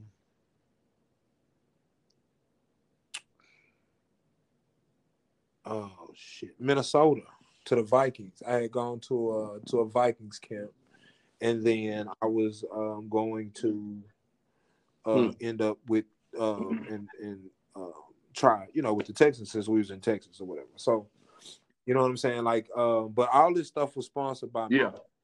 Yeah, Mind you, I had saved up a little money. So, when you go to these tryouts and all this shit, like you gotta pay. You know what I'm saying? Like if you don't have no representation and all that shit, so like you basically paying them to get out there and show, what the fuck you can do. So um, I was just doing it, man, and that this one last time that I went to the one in Houston, I was so disconnected from everything. It was just like I was there, but I didn't have representation. Um, it was just like it was like I was just reaching. You know what I'm saying? Like they had basically already had the dudes that they wanted for the team already. You know what I'm saying? Everybody else that was trying out was basically all a money grab. You know what I'm saying? So I after the tryout, man, I kind of just looked around and I really asked myself, do you really want this to be the last time you step on a football field? And I really had to ask myself that. But like I was dead ass serious because I was like, if you say that this is it, then once you leave out of this building, like that's it. Like it ain't no more tryouts. It ain't no more you trying to make no more teams. There's no more calling agents. No more calling in favors from friends. Like you done. Like are you seriously done? And I came to the conclusion that I was done, man. And I think that was the longest ride, besides when I took Corey to school, that I've ever had in my life. It seemed like I left my whole body and soul in that building because I had identified with being a football player. I never knew nothing else. Yeah, I didn't know shit else. Like I didn't do nothing. Go there in your life. Yeah. So it was just like from me leaving from there, I went from a sense of security to an instant state of fear. Like just fucking terrified. Because I ain't know. Like it was like the unknown. Like I didn't know what to do, where to go, what was next, who was gonna love me, who was gonna hate me, how people was gonna feel about me. Like it was just Right. it was a lot. So I ain't even come home, bro, for like a week. Motherfucker thought I had made the team and everything. You know what I'm saying? But I just couldn't bring myself just to turn around and come back. You know what I'm saying? But it was just like I took some time, and it was just like once I, took that time, man, and got it right with myself, and figured out that that's, I was leaving that chapter behind. Like I was done trying to play in the NFL. Like I was done with that. That's when I really just had to realize that honestly, man, it was like you have not accomplished any anything worldly or anything tangible, since we've been using that, besides football. You know what I'm saying? Like you went to school, flaked on your degree. Right. Yeah, you know what I'm saying? You went to school, you Kind of flaked been on the your bubble a degree, little bit. did some more shit, flaked on that. So it's just like, what the fuck are you gonna follow through with? Like, what are you gonna do? Like, what the fuck is you gonna, what are you gonna see from the beginning to the end? And that's when I took pride in being a father. But I think that pride of being a father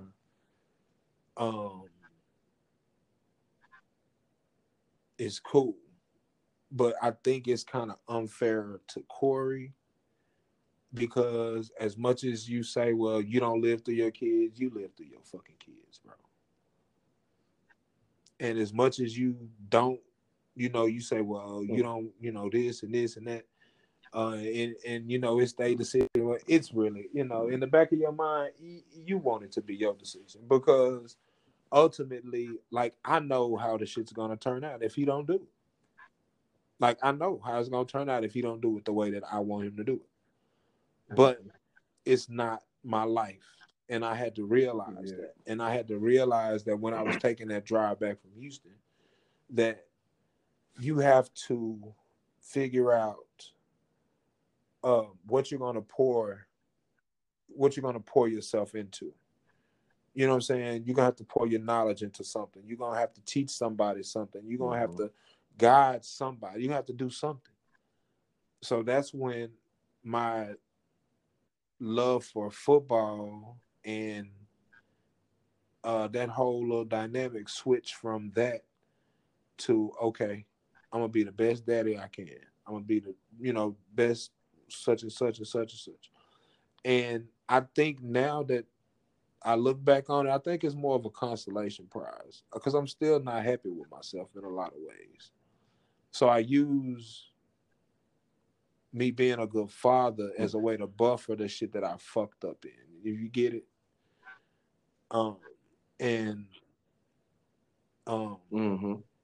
That's why I parent so hard. That's why I go so hard with my kids. You know what I'm saying? It's just because I fucked up so much and I didn't really just reach my full potential in some areas. And I just don't want that shit to happen to them, bro. I'm not going to fucking lie. I don't want that to happen to them. So that's why, everything that happened ended up leading to, who I am and where I am now, because ultimately you don't have a choice. When life guides you certain ways and closes certain doors or whatever, you don't have a choice. You know what I'm saying? You are forced to deal with. You forced to deal with it. You either gonna go this way, which is backwards, and get on drugs and get strung out and get a fuck up and just whatever, or you gonna take that shit on the chin, see what's the next chapter of your life, and try to deal with it like that. So, you know what I'm saying? Like I said, man, I'm glad that my children were born, because if they weren't born, I don't think that I would be here, because I didn't have anything to live for. You know what I'm saying? So, with them being here, I definitely have something to live for. With you, you and my nieces and player little nephew, super player, man. Like, I mean, my life, my life is it's pretty goddamn good, man. Despite the fact that we don't have mom, man. Like, our lives they're pretty goddamn good, man. You know what I'm saying? Like, we self-contained units. We independent. Live alone, take care of our kids. Don't fuck with nobody, man. The same. I tell you, we do the same shit in different states, man. That's how I know that we the same person. We do the exact same shit in two different states, man. For You sure. know what I'm saying? And that's how I know the synergy of our souls and the completeness of our lives, bro. Like we're one and the same. Like I don't have to say shit to you. You don't have to say nothing to me.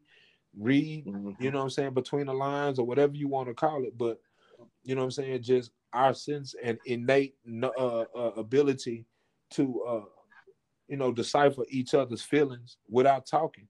You know what I'm saying? That speaks volumes also. So just like I said, man, everything from the leaving Michigan to the hard time in Missouri, man, to the trying out for teams and not making it or whatever it might be.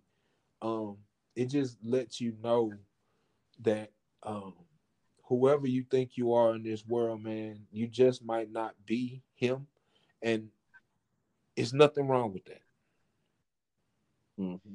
It's all right, man. You know what I'm saying? Like it's all right, man. Like you got to take that shit and then just realize, okay, I'm not this dude right here, but I am this dude right here. So since I know that I am this dude right here, then I'm gonna deal with this dude can take care of and what he can handle, and then I'll expand on that. You know what I'm saying? So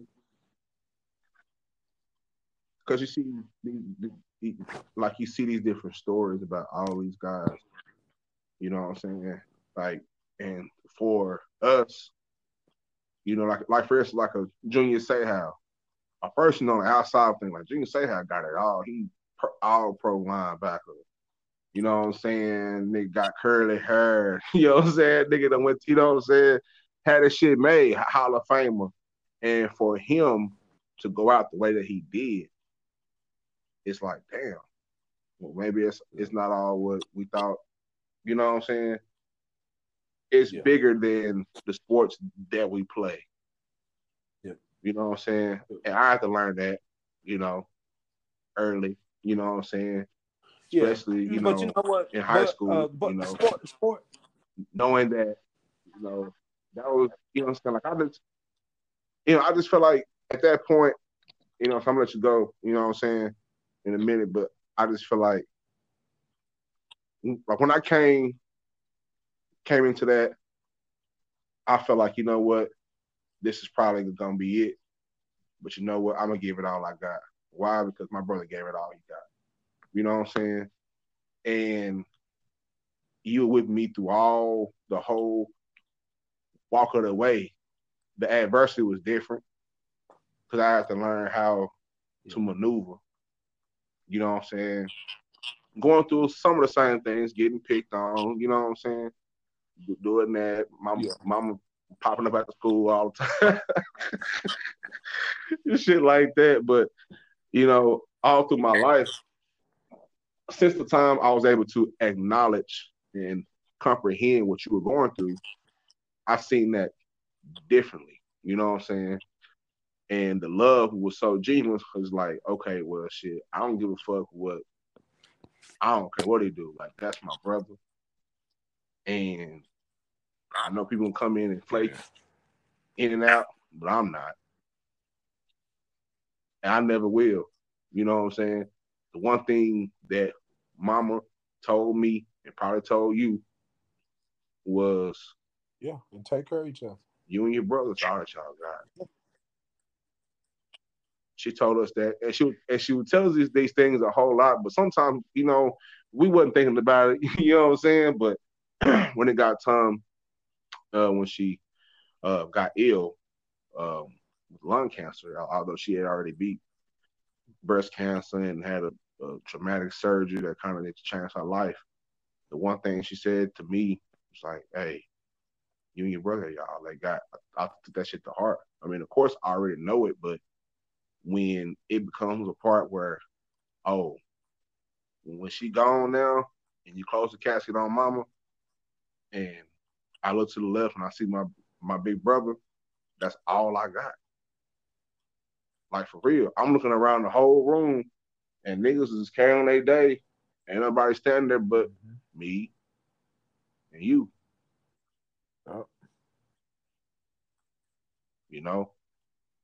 And so I carry on through my life with that because I've seen the people But you know come what? in and Even on out, the, in but and I out. told you that on the ride. Remember because we were on the ride over there, we didn't ride in the limousine because we smoked on the way. And I told you on the way over there. I told you on the Mm-hmm. way, I was like, man, when we get over here, there's gonna be a whole lot of extra shit, man. You know what I'm saying? And yeah, and And boy, was it extra.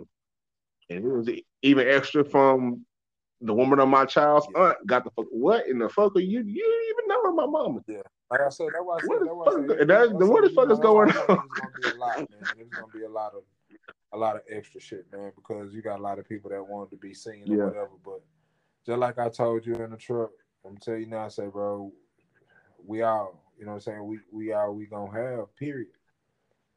Period. Like it don't matter what nobody else say. Don't matter what Mm-hmm. nobody else do, from Teresa to Michael to none of them motherfuckers. They bro, they ain't grow up with us. They ain't live with us. They ain't struggle with us. You know what I'm saying? So uh just like I it it's it is a blessing that mom and dad had you because I told them that I ain't gonna lie. I was like, I need a little brother because I don't want to be here by myself. You know what I'm saying? That's exactly what I told them. I was like, man, I don't want to be here by myself. Yeah. Shit, Yeah. it's long and Mm-hmm. shit. Something happened to y'all. What I'm gonna Yeah.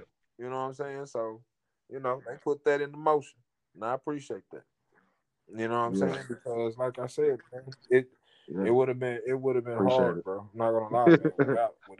Without you. You know what I'm saying? Like, you are you are Yeah. what keeps Yeah. me up, man, on days when I Same here. know I don't have it. You know what I'm saying? Like it's just like some days I can't. It seems like I just can't bring myself to do my day to day functions. Like it ain't got nothing to do with nothing except for I'm in a cloud and I need time. You know what I'm saying? So that's why I say, bro, just I Mm-hmm. appreciate you, for having me Yeah. on. I'm glad that all your listeners and everybody uh support you because like I said, man, you've always been Yeah. a positive and a bright spot in my life, and I've always tried to uh at least do as much good as I did bad, so that you could at least see the contrast. I didn't never want you to see just one constant situation where okay, this nigga steady fucking up, steady fucking up. You know what I'm saying? Yeah. Well, I learned. When I was younger, I didn't comprehend it. I seen it, but I didn't know. It's just part of growing up. And it's some of those things that you have to comprehend. And as I got older and got on my own myself and started going through these things started doubling back, boomeranging. Oh, okay, this is what Big Bro was going through. You know what I'm saying? This is what he was going through. The process of trying to, being a young black man and trying to figure it out. You know what I'm saying? It comes a certain point of time where everybody has to figure it out for themselves. And for me, I was kind of, I was more sheltered in a sense. You know, I had you, I had mom, I had daddy. You know what I'm saying? And y'all kept me in a nice little nest egg, you know what I'm saying? And Yeah, y'all let me flutter a little bit, yeah, but it wasn't gonna get too crazy. And then come on back. You know what I'm saying? You know what I'm saying? And I always tell when I talk to Kayla, I tell her that. You know what I'm saying? And when I think about it, even to myself, it's like, yeah, it's good and bad thing in everything, you know. But I feel like that prepared me because I had to know through y'all three, you, mama, daddy. That's where I found out what unconditional love is. You know what I'm saying? through hanging out with you, that's what I found out what unconditional love is. Good or for bad. A lot of motherfuckers don't understand that. They want to fuck with somebody until something bad happened and they want to bail. Well, you know, that shit ain't where where we from and how we was raised. The shit don't go like that. Now, the people that hold you accountable after y'all get through whatever y'all getting through gonna tell you, hey, that shit wasn't good. You know what I'm saying? They're gonna let you know. Yeah. But it always came out of love. You know, what mama told us, mama told us, hey, basically, you fucking up. You know what I'm saying? You fucking up, like that was out of love. It wasn't to come down hard on us. Like mama was, amazing person, amazing woman. And we see every phase of her through the kids that we have. Through Corey, through Xylee, through Kayla, through Junior, through Kira. It's pieces of that woman. That's how strong her soul was. I agree. Through us. You know what I'm saying? So, with that being said, man, I appreciate you chopping it up. For a lot of y'all, this is new, but for us, this is on the regular. You know what I'm saying? And I appreciate you for having me on, man. I really appreciate you, bro. Thank you for speaking your truth, man. Laying it all down, man. I think people gonna learn from this. They should learn from this. And people gonna always know that whatever the fuck you going through, it ain't time to give up. It's me. Strap that shit up. Keep going, man. That's what time. God damn it. Lace it up, god damn it. You know what I'm saying? So that being said, this is the Trill Pill Podcast. My name is Khalil Sneed. This is my brother, Big Bro, my favorite nigga, G. Brooks. Shawnee Money, baby. Motherfucking money, baby. Shawnee motherfucking money, baby. You hear me? Shawnee dollar sign, goddamn it. And this is the Trill Pill Podcast. And goddamn it, I hope you enjoyed it.